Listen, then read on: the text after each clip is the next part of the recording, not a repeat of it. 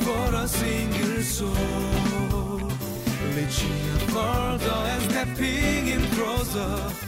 CGN to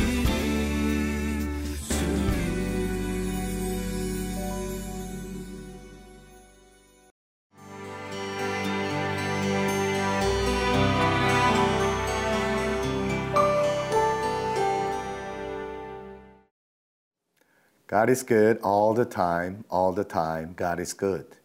Welcome to Living Life. Yesterday we studied two things. First of all, God is a deliverer. God delivered Jacob and his family. Secondly, God is faithful. God kept his promise to Abraham as Jacob's descendants became as numerous as stars in the sky and as many as sands on the seashore. Did Abraham see that God's promise came true? No. Abraham had only one child, Isaac. How about Isaac? Isaac had two sons, Esau and Jacob. And Jacob had only 12 sons. And by the time that Jacob's family came to Egypt, there were only 70 people. But Moses writes in Exodus that in his lifetime, God's promise to Abraham came true. And the Israelites became as numerous as stars in the sky and as many as sands on the shore. However, today we are going to see that God's promise always comes true through hardships and difficulties. When Pharaoh, the king of Egypt, saw that the Israelites' population was growing super fast, he was scared because Israelites became so powerful. And he began to persecute Israelites.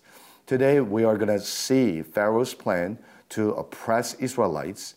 First of all, let's take a look at the passage today.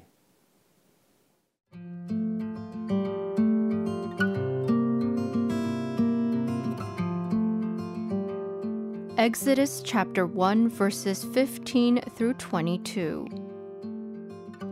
The king of Egypt said to the Hebrew midwives, whose names were Shiphrah and Puah, "When you are helping the Hebrew women during childbirth on the delivery stool, if you see that the baby is a boy, kill him. But if it is a girl, let her live." The midwives, however, feared God and did not do what the king of Egypt had told them to do. They let the boys live. Then the king of Egypt summoned the midwives and asked them, "Why have you done this? Why have you let the boys live?"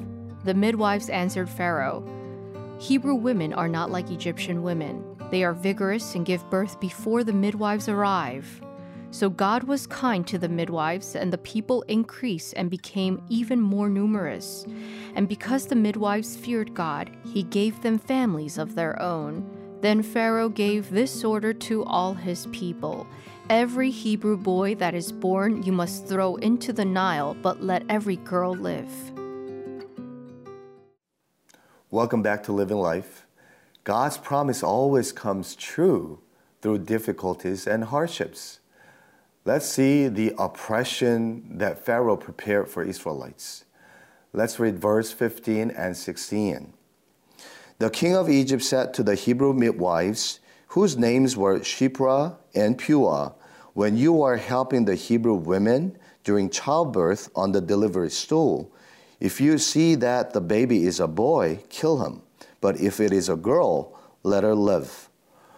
Although Pharaoh made all Israelite slaves and gave a lot of hard work to do, the population of Israel grew rapidly. So Pharaoh planned the genocide of Israelites. This was the origin of anti-Semitism. He called two Hebrew midwives, Shiphrah and Puah. The two midwives were obviously supervisors over all the midwives. Remember, Israel's population was growing. It was around 2 million at that time. Pharaoh told Hebrew midwives that they should kill the babies on the delivery stool. What is a delivery stool? Do you know?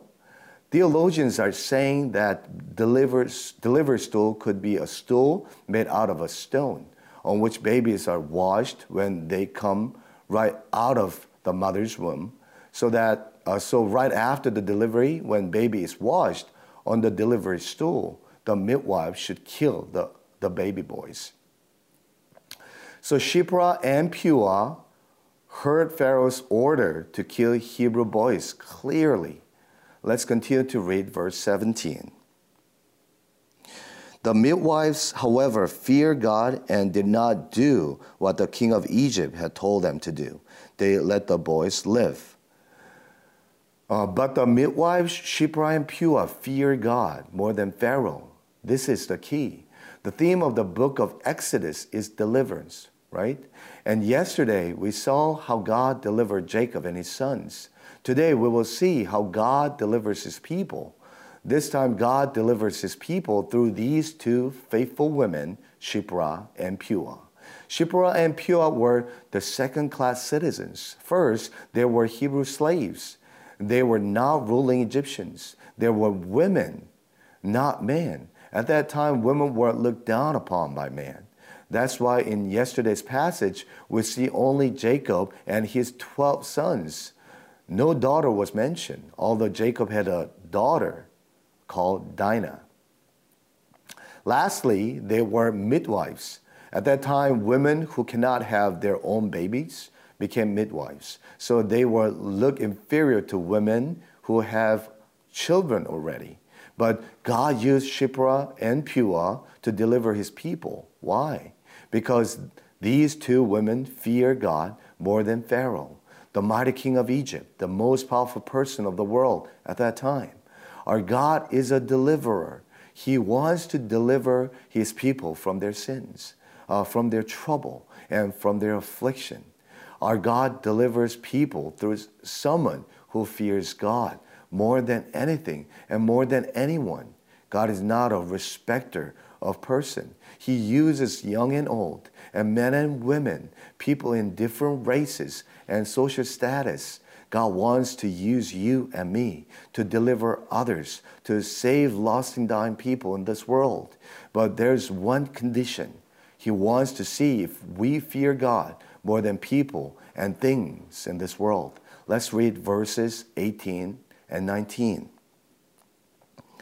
Then the king of Egypt summoned the midwives and asked them, "Why have you done this? Why have you let the boys live?"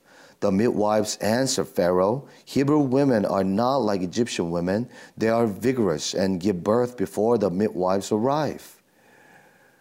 Pharaoh called the midwives and asked them, "Why did you let the Hebrew baby boys live?" Then the midwives said, "Hebrew women are not like Egyptian women. They are strong. So before we arrived, they are already given birth." Wait a minute. Did the midwives lie to Pharaoh in order to please God? No, they didn't. They told the truth to Pharaoh. Hebrew women were stronger than Egyptian women because they were slaves. They were physical labor. They had to work hard in tough work conditions each and every day. That's the reason why they have a strong body. Here is one lesson. Here, we don't have to lie in order to please God. Some cults says that in difficult circumstances we have to lie in order to please God. But the Hebrew midwives did not lie. They told the truth. As the followers of Jesus Christ, we should fear God more than anything and anyone. At the same time, we should be honest. Our integrity matters in order to be used as instruments of God's deliverance. Lastly, let's read verses 20 and 21. So God was kind to the midwives, and the people increased and became even more numerous. And because the midwives feared God, he gave them families of their own. These two Hebrew midwives, Shiphrah and Puah, feared God and showed their honesty and integrity. Therefore, they were used by God to deliver Israel from the genocide, which was planned by Pharaoh. On the top of that, God rewarded Shiphrah and Puah. They could have their own children, and God made their name great. Shiphrah means beautiful one, and Puah means splendid one. God reminded his people from generation to generation how beautiful and splendid their works were before God. Even we know their names after 3,000 years have passed. However, Bible doesn't provide the name of Pharaoh. Pharaoh who? Ramses?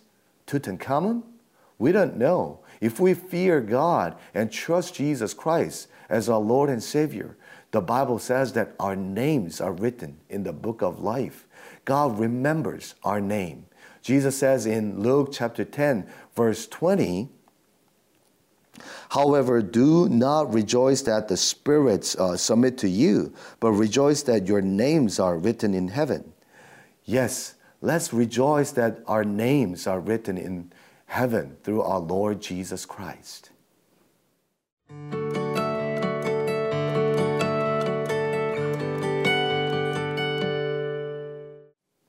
Yeah, let me wrap up today's passage with 3 questions. Do you fear God more than people around you? Are you a man or a woman of integrity? Are you happy because your name is written in heaven? Let's pray. Dear Heavenly Father, help us to be a person who fears God, shows integrity to others, and rejoice for the salvation. In Jesus' name, amen.